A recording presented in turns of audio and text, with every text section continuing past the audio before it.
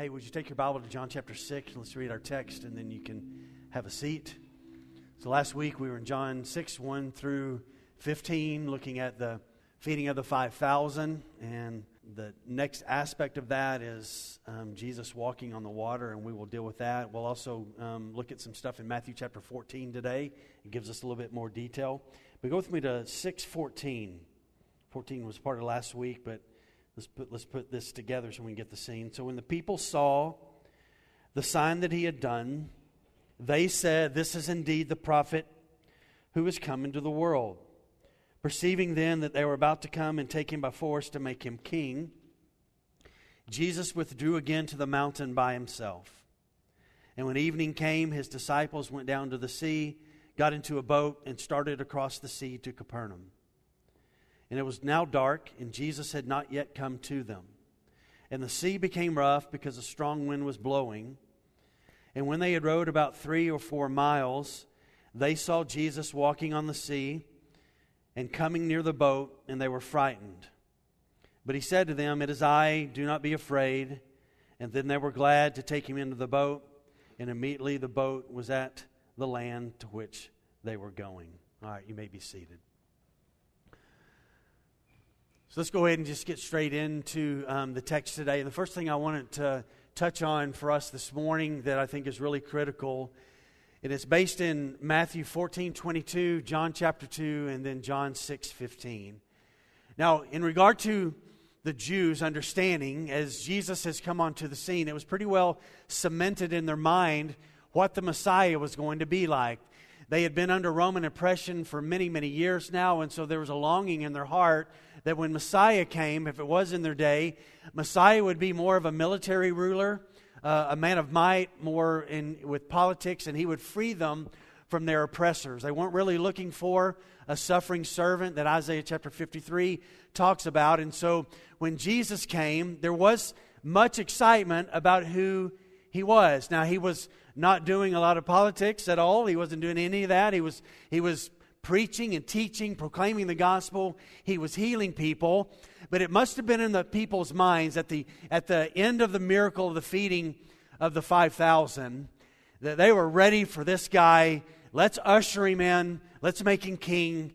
And he will sit on the throne and he will deal with our oppressors. And so this idea is cemented in their mind. The problem is that Jesus was never going to be that kind of Messiah. He was not going to be that kind of king. And so one of the things that we have to consistently examine, and I want to set forth for us today, is this one, is we must want the correct Jesus. There are a lot of false Jesuses out there. There's a lot of perspectives on Jesus out there that people have wanted to tweak him to fit a certain idea or whatever the case may be. But we have got to be the kind of people that want the biblical Jesus. And we want to look at the text and we want to see who he is. And that picture becomes the one that shapes our understanding in regard to who Christ is. Now, Jesus does something very unique here. And I think he does it because they are wanting him to be something that he's not going to be. Now, he does preacher 101 not to do thing. Because here's what church ministries tell you. Sydney's here today. Hi, Sydney. Sydney's in ministry. Some of us have been in ministry before. And what you will be told out there is capitalize on the moment and the momentum and go with it. So here's what Jesus does. You talk about momentum. Upwards to 20,000 people have been fed that day. They want to usher Jesus in. He's got 12 disciples. They're ready as well. Watch. He does something completely different. Instead of capturing the moment, he sends everybody away. They don't march on Jerusalem.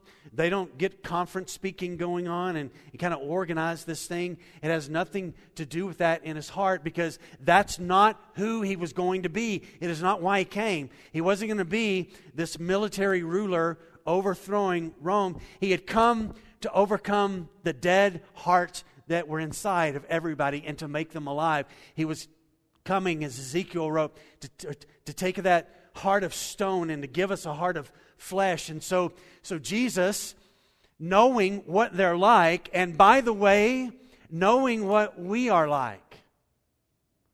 Because I think sometimes we look back 2,000 years later and go, boy, if I'd have been there that day, boy, I would have, or if I'd have have been a part of the Israelites and the cloud was leading us during the day and the pillar of fire by night, I would have had such great faith. I wouldn't have been like any of those people. I would have been so committed. We need to be really, really careful because there's a tendency in our heart to be so desperately, deceitfully wicked that sometimes even with Jesus, we want him to become something that he is not going to become. And so Jesus sends the crowd away.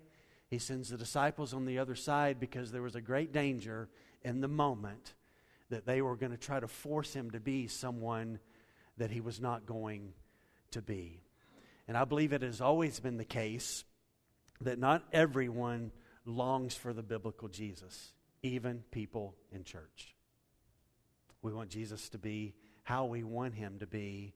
And if we were real honest this morning, we really don't want him to be how we want him to be. Because that would be a man-centered version of Jesus.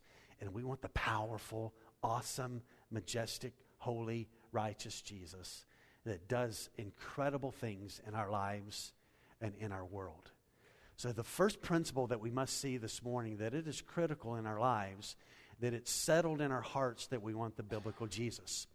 Now, the second thing I want to touch on this morning that I think is really critical, and it's connected to what he does here in sending the crowds away and sending the disciples away. His ways are not our ways. He just does things really different and really unique, and he really does that in the story in a variety of ways. Let me remind you of something that's very familiar to us if you've been in church for a while. It's Isaiah chapter 55. Isaiah 55 is such a significant chapter. Just so many great things in there. And this is one of the things that the prophet writes. This is God's words. For my thoughts are not your thoughts. Neither are your ways my ways, declares the Lord. For as the heavens are higher than the earth. I memorized this verse in a different translation. It always messes me up when I read it. Let me start over. For my thoughts are not your thoughts, neither are your ways my ways, declares the Lord. For as the heavens are higher than the earth, so are my ways higher than your ways, and my thoughts than your thoughts. His ways, watch what his ways do. So now we've seen this big picture, and here's the context of what we know of that's going on here. Matthew chapter 14 gives us a little more insight. So Jesus has fed upwards of 20,000 people. There's this unbelievable excitement. They want him to go and march on Jerusalem, and let's usher him in to be the king, and let's get this thing going, this Messiah stuff going. News comes, Matthew 14 tells us, at the end of that John the Baptist has just been beheaded. So this forerunner of Jesus has lost his head. He's dead. He's also the cousin of Jesus. And so Jesus dismisses the crowds. And then Jesus gets the disciples in a boat, and they're heading on the other side. And he goes up on the mountain by himself, which gives us a great principle in our lives. Sometimes in our lives, in the very highest moments of our lives, and there's a lot of emotion and connected with that, we need to step back and get with God and praise him for what he has done. But then there's also times where news comes and we're heartbroken. And we also need to withdraw and to spend time. And so Jesus doesn't go up on the mountain, I don't think, to take a nap. I think he goes up on the mountain, and I think he goes up there, one, to intercede, because he's just put the disciples into a boat, knowing this, that they're about to enter into a storm. And they're not going to know what to do. It's going to be so overwhelming. I think he also goes up because we cannot remove the humanity of Jesus. He loved his cousin, John the Baptist. And I think he's hurting, and I think he goes up on the mountain, and he spends time with his father, and then he comes down, and the disciples are a long way away, and the beauty of the story begins to unfold. But let me just say this before we move to point 3 this morning. A key piece to our maturing in our relationship with Christ is to embrace that his ways are not our ways. And so therefore, we have to do this. We have to learn that his ways are not our ways. And so you can actually learn his ways. And the best way to learn how he works in people that love him is to read this book and to see the stories.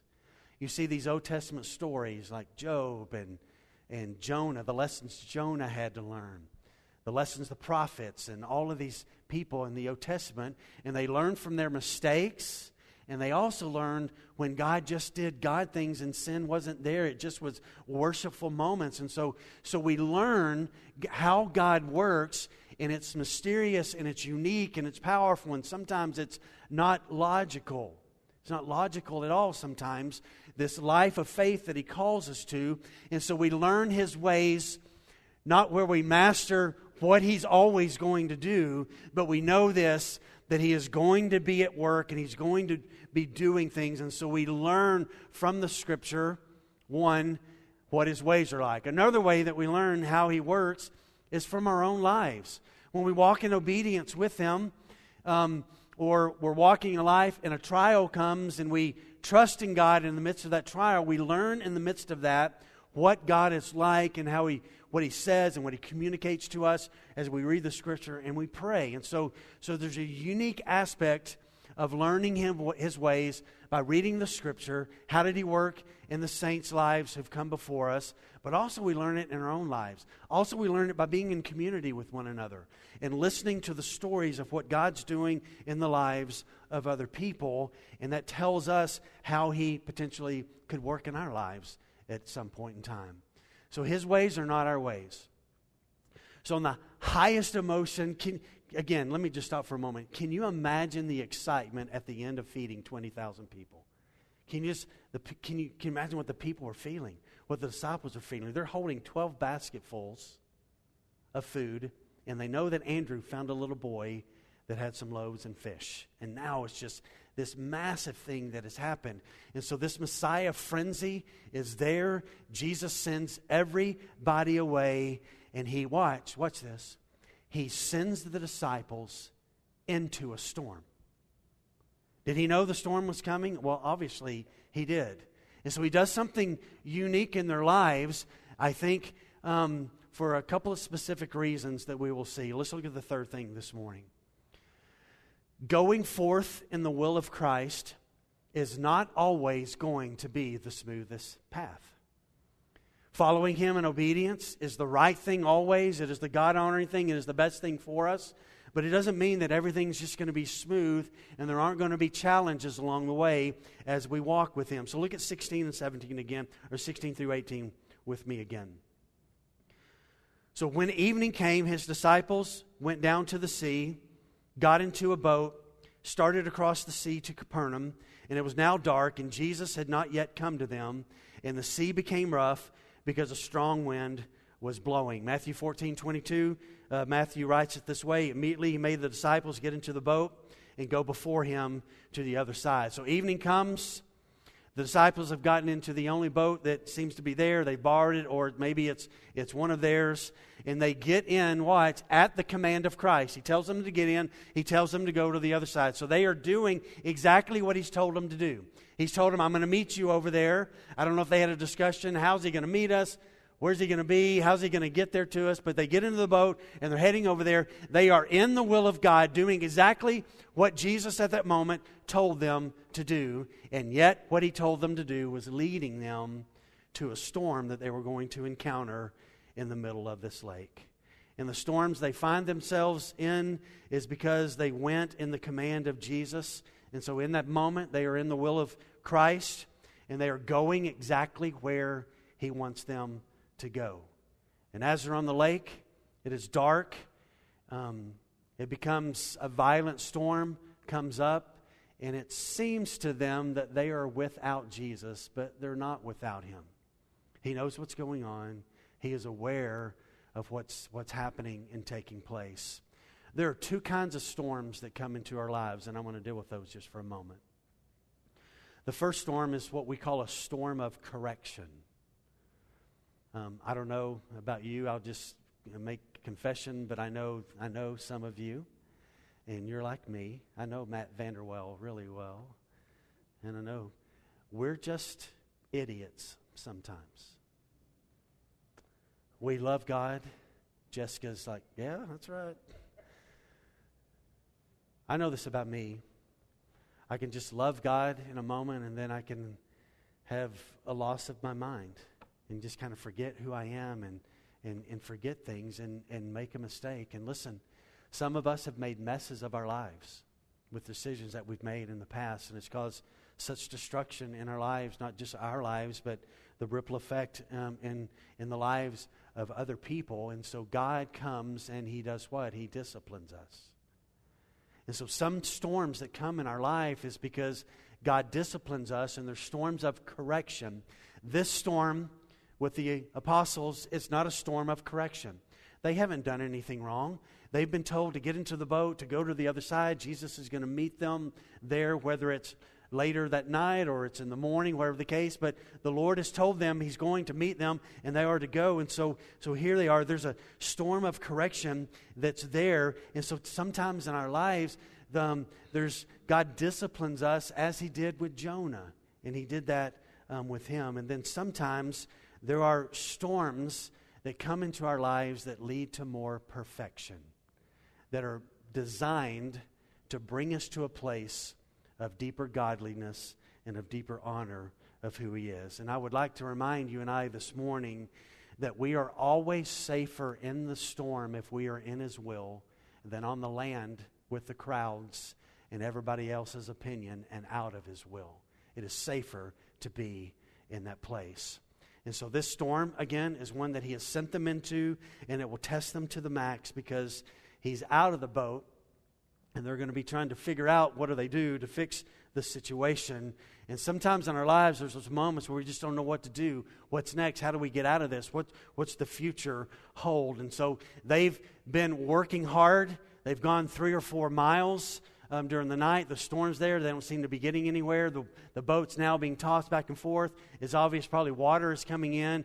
And you've got some experienced fishermen there, and they are in the midst of the sea, and they feel totally isolated. And they're looking around at one another. How are we going to get out of this? And there doesn't seem to be any kind of solution.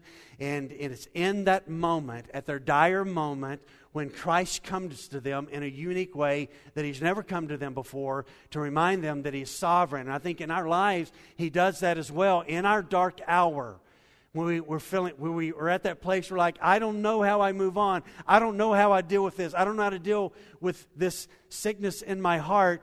That's those moments where Christ comes at a unique time to awaken and remind you and I that He can be trusted. And so this idea that going forth in the will of Christ always is smooth is just not true. Acts chapter 4, Peter and John have healed a man, and they're arrested, and they're accosted, and then later they're continuing to preach. And they're brought in and said, we told you not to talk about this man Jesus. And they're like, we can't stop talking about him. So they're like, okay, here's what we'll do. How about let's beat them, and maybe that will hush their mouths in talking about Jesus. And so they beat them, and they go away from the presence of their beating, rejoicing that they had been counted worthy to suffer for the name of Christ. So going forth in the will of Christ and doing God's will is not always going to be the smoothest path, but it is the only path to find life. Well, here they are. It's a dire moment, and let's look at the fourth thing this morning.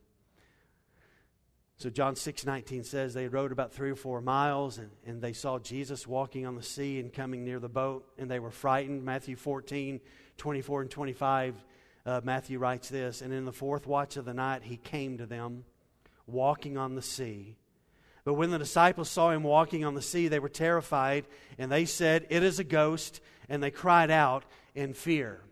At their most dire moment, at the moment of their greatest need, Jesus came to them, watch, walking on the water. Walking on the water. Will you think about that for a moment? Walking on top of the water. So they're struggling. Boat being tossed, water coming in. What are we going to do about this? How are we going to get out of this situation? Watch. Jesus is walking in the midst of the storm, completely stable, not being blown around, commanding the droplets of water, the waves, to uphold Him, and He's walking completely totally stable. And He comes to them, there's the 4th point, He comes to them in a new way that He's never come to them before. And in that moment, they're shocked and they're not ready for what's there. In our moments of weakness in our lives, it becomes a perfect time for Christ to reveal His sovereign power in our life to move. So we're living in a time right now where such lawlessness in our country and all the stuff that's going on, such confusion, such fear, so much things going on in our day. I can't say it enough, and I know many of us embrace this and believe this. We must remember the sovereign power of Christ. Nothing is greater than Him. Nothing is stronger than Him. COVID is not more powerful than God. The lawlessness in our land is not more powerful than Christ. The confusion with all of these things, it's there. So we need to be reminded that He is. Listen, I know this to be true. He is at work in our country in the midst of the chaos. He's at work. He's always at work. He is always doing things. And He can be trusted even in the midst of the confusion and the chaos. And I love these 4 words that John writes here. He came to them. He came to them. So they're out there, man's effort, looking at one another. Peter, you're a fisherman. What are we going to do? I don't know what to do. We're going down, bro. We're going down. We're not getting out of this. And He comes to them in this moment in a unique way, walking on the sea. You see, He can come in the storm and on the storm, and He can come through the storm. For nothing can stop Him. And He comes absolutely stable and unmoved by the storms of our lives, though our world is totally shaken and we don't know what to do and what's going to come. He comes to us in that way. Because here's the reality. What is our storm that seems overwhelming becomes His pathway to us. And that's exactly what happens here. Well, the last thing they thought, they probably should have known by now that He could have flown out to them. He could have done whatever He wanted to do. But He comes walking, and He comes to them in a new way. And it says they were terrified. It's interesting in the Greek, this word means to not just be in trouble. It means to be shaken up to a panic state. Now, I've never been out on a boat in the middle of the lake when a storm comes. I've never been out on the ocean, and I'm not volunteering to do that. I like my feet planted on the earth, just to be honest with you. And so I can't imagine what it must have been like, but I can imagine, I've seen videos of those boats out there when the storms come and just how they're just tossed about. And so you can just imagine the panic that was there. And you've got experienced fishermen who've grown up by the Sea of Galilee and have been out there in these storms, and they're convinced it's all over. It's over. We're not surviving this. And He comes to them in a unique way, and they're in a panic state. And again, I want to remind us, listen, He's coming to them in a storm that's their place of obedience. He told them to go. And He comes in this unique way. Well, I have to ask the question, why didn't they recognize Him? Why did they think Casper was flying out there, the friendly ghost was coming out there? Why did they think that what they saw when the lightning flashed, that this couldn't be Jesus, it had to be someone else? And I think the first reason, and I think there's a lot of application in our life, is they weren't looking for Him in that moment. They weren't looking for Him.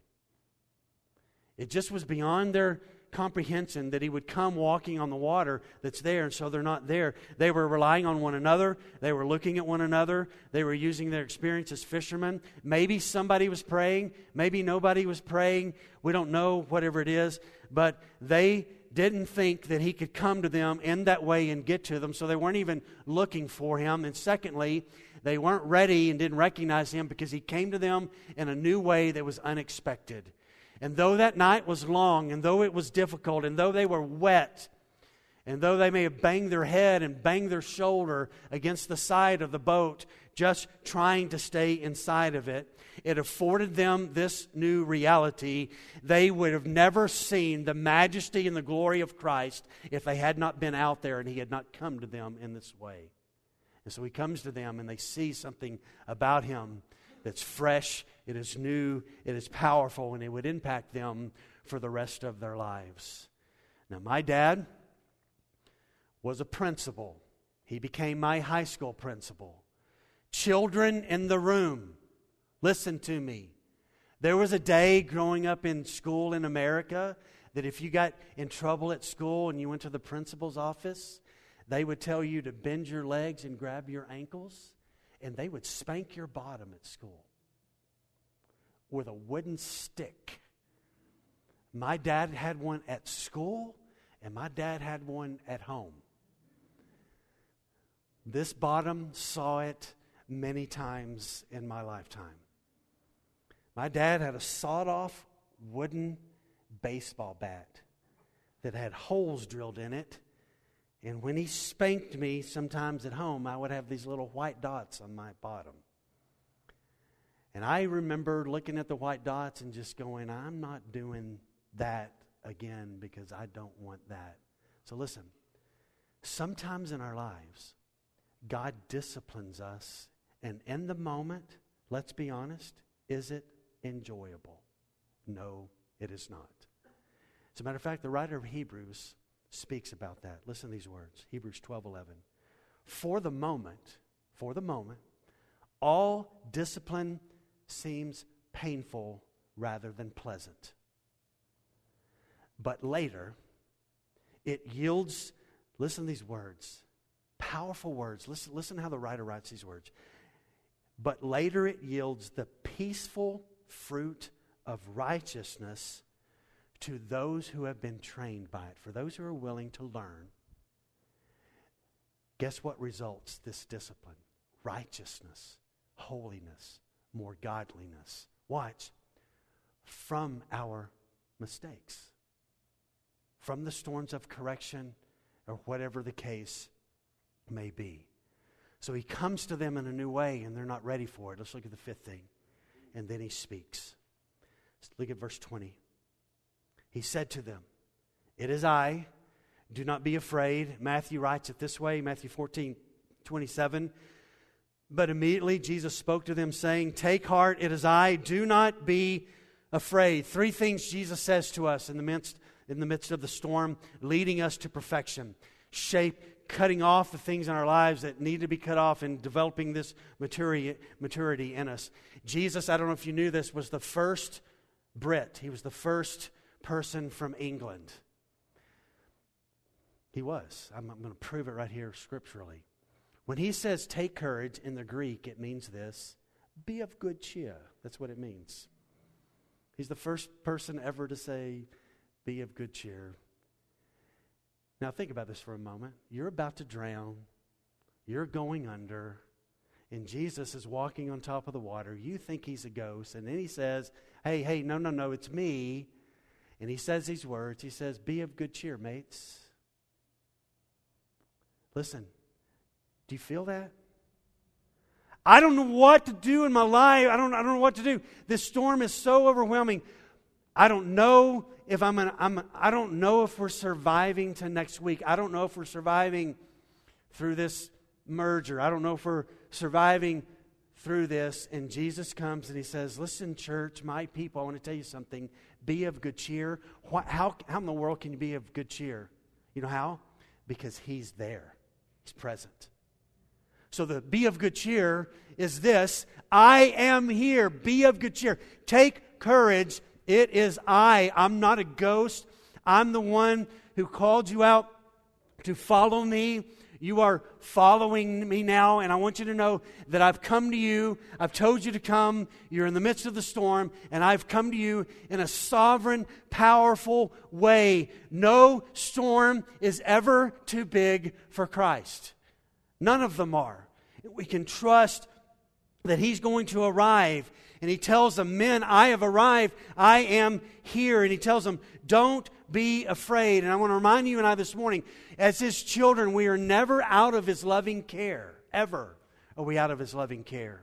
No matter what it seems like. And what he has done for them in the text already, he has interceded for them. And now he comes to them right where they are in the midst of the storm. And both of those bring such security in our lives to be reminded that he now has ascended. He is seated at the right hand of his Father. And he is interceding for us as we go through the things that we go through here on the earth. And in the midst of the things that we go through, he comes. And sometimes it's in the most unique way. And this is the sixth thing I want us to see this morning, is that the security of His presence, when we really understand the security of His presence, it moves us from being a boat person to stepping out on the water. So now we got to go to Matthew chapter 14. And I don't know why John doesn't include Peter walking on the water. It could have been, okay, Matthew wrote that way back when, and maybe John was tired of Peter getting all of this attention about walking on the water, whatever, but he doesn't mention it. But here we are. There's something amazing happens that John doesn't mention, but Matthew gives us. In Matthew 14:28, it says this. And so he sees that it's Jesus. He recognizes. And so Peter answered Jesus. Answered what? That Jesus said, "Be of good cheer. It is I." And Peter answered him, saying, "Lord," notice the word, it's Lord, sovereign, master, ruler, "Lord, if it is you, command me to come to you on the water."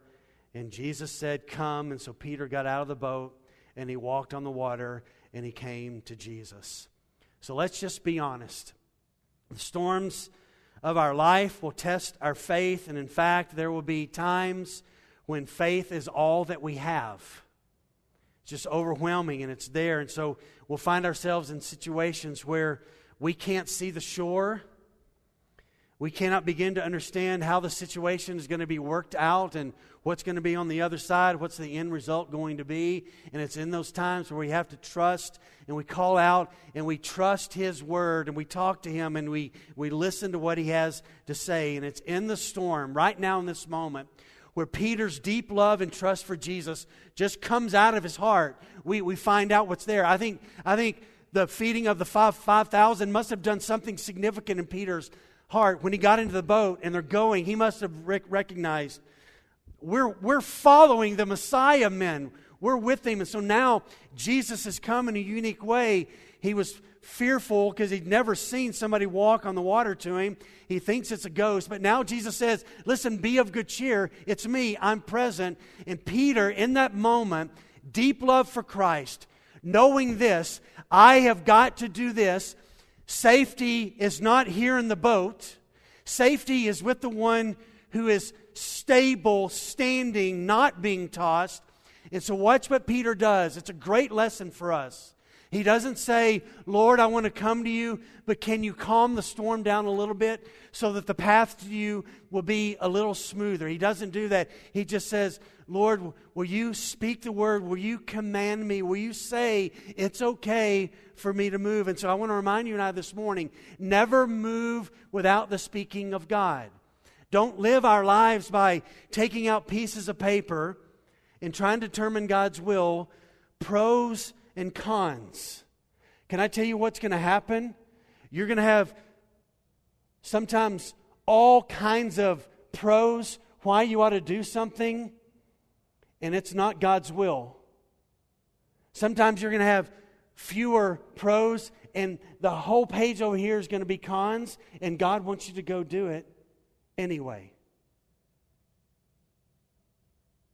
Do you hear that this morning?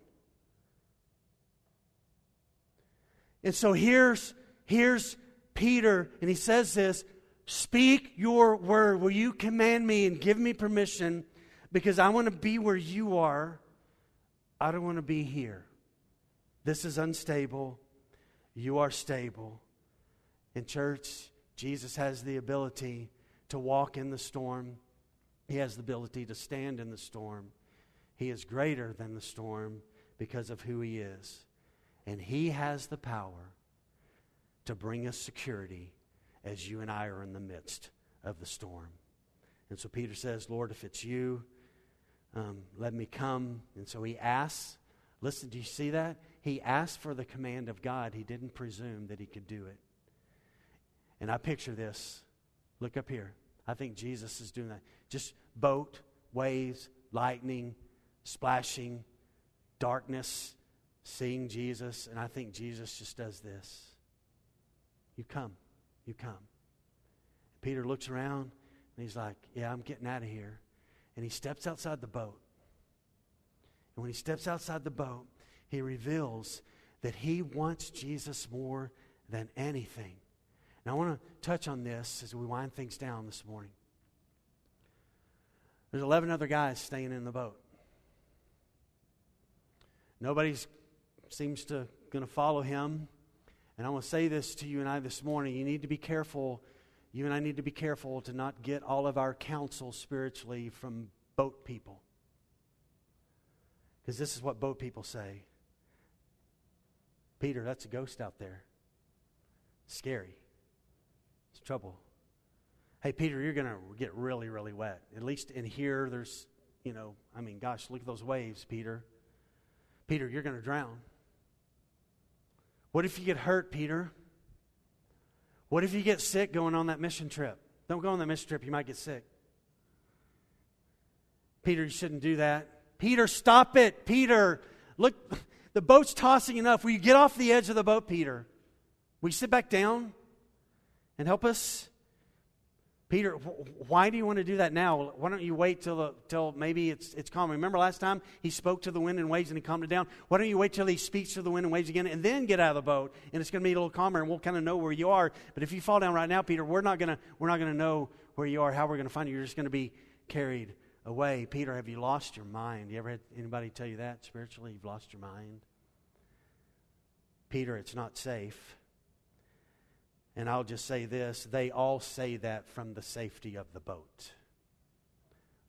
When Jesus is saying, come to me, come to me. So he steps out and he comes. And sometimes in our lives, we're going to be invited by Christ at this command to do some big faith things. And I'll just say this, Jesus never rejects deep faith. Now, we don't need to be dumb in our decisions. We need to make sure it's His will. But sometimes, just think about this for a moment, how logical from a man's perspective is to step out of the boat in the midst of a storm in the middle of a sea. It's not logical at all. And yet Jesus said, Peter, do it. Let me give you 4 quick things. What led him to get out of the boat and what led him to walk on the water? And the first thing is simply this, the word of Christ. He was not going to do this before Jesus arrived, but now that Jesus has arrived, he's asked Jesus, can he come? And so I just want to encourage us and remind us we are not to do things without the command of Christ. We're not to step beyond that command. And Peter's not doing this in and of his own power, but this is happening because of his faith in Christ. And I think he has enough wisdom in the moment to recognize staying in the boat's not going to be a solution. But the solution is if he can get to Jesus, then everything's going to be okay. And I think the depth of the simplicity of his question, can I come to you, is beautiful because it reveals that he knew who Jesus was in that moment. Secondly, I think he wanted Jesus more than anything in that moment. Did you notice that Jesus didn't go, wait, Peter? It's a ridiculous request. Let's talk through this. Jesus honored, watch. He honored Peter's request to come. He didn't put it down. He just said, that's what you want to do. I invite you to come to me on the water. And I tell you, we've all had people in our lives, if you've been in ministry or your faith or whatever the case may be, and you just, maybe it's a career change and you've sought the Lord, whatever the case may be. And there have been people who've said, oh, that's out of reach. That's going to be too hard on your family. It's not going to be financially possible. It's too risky. You're too old to make that move or whatever the case may be. And I would rather live for something that requires faith than sit in a boat wrestling in the storm that is totally out of my control anyway and I can't do anything about it. And the only reason Peter wanted to come was he wanted to get to Jesus. And this was not an act that necessarily was going to benefit anybody else into the boat. But can you imagine what God could do with some of our trust in Him, what He could do with our trust in ministry to impact other people? And let me just say this as well. If you and I are waiting around for the perfect circumstances to step out in faith, can I just tell you they're never going to come? And so sometimes we just have to step out. We always want the circumstances to be right. And I think the reason we want the circumstances to be right because of another C word. You ever heard this word? It's called control. We want control. Now, it doesn't look like control is going to happen if you step out on a boat in the middle of the sea, but that's exactly what happened because Jesus upheld Peter as he walked on the water. Third thing, just real quick, Peter had to surrender to the commands of Christ. He had to release control of what was not logical, and he had to walk to Jesus. And fourthly, he kept his eyes on Jesus for a bit. But I want to bring some application here.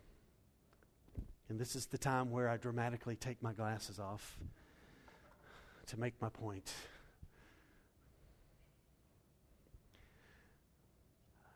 This happens from time to time. Somebody will come up to me after church and say, Did my wife tell you what's going on in our marriage? And I'm like, I have no idea what you're talking about. We said, well, you were saying this stuff in the sermon. I was like, well, I don't know anything about you. I don't know what's going on. So I'm about to say some stuff, okay? Make 3 applications. I wrote this sermon 8 weeks ago. I didn't add anything last night or this morning or the middle of the week. I wrote this 8 weeks ago. So I just felt I needed to give that caveat in case you're wondering, do I know stuff about you? I'm wondering this morning in 3 areas if we need to step out of the boat and trust. And the first one is simply this, that it's been almost 6 months now since our country was turned upside down. Is it time for some of us to try to get back to some normalcy and trust and just get back into the world? Maybe for some of you, it's not for those in the room this morning. Maybe for some of you at home, maybe you need to come and sit in the room next week and see that it's okay. Isn't this I love this morning. I love being here. I love the first service. I love being in here. I love proclaiming God's truth. I love being with God's people this morning and being reminded I'm not in control of anything, but He is. But I can look around and know that there's other people in my life supporting me. So I wonder if anybody need to step out and maybe come next week. Secondly, one of the underlying secret things that dominates the church today, and this may be an ouch moment, was for me this week, as I was walking back through the notes, is unforgiveness. I think it's one of the underlying things that is in the church. Do you, anybody in the room this morning, need to go to somebody and say, I'm taking ownership of my bad in what I did in our relationship in this? Or is there anybody in the room this morning that somebody has done something to you and you need to let it go and forgive? It doesn't mean that there's not stuff that's still there. We know that it's there. But instead of silence and not communicating and talking anymore, but we just hold on. And you know this. We've all been there. I've been there. When we hold unforgiveness, it becomes a prison. And guess who's in the prison? It's not the person that we're angry at. We're in the prison. So do we need to step out? Try to get back to normalcy? Do we need to release unforgiveness? And here's the third one. And it's what Peter did, and we've touched on it for a moment. Is it time for some of us to quit trying to control everybody in our life in every circumstance and release control, and including trying to control God? And just release control and say to Him, I'm stepping out. I don't know what this means, but I'm stepping out and I'm going to trust you. And I know there's a myriad of things in the room this morning where you could bring application of, but I just want to remind you, staying in the boat was not stable. Watch. It was not stable until what? Until He stepped into the boat.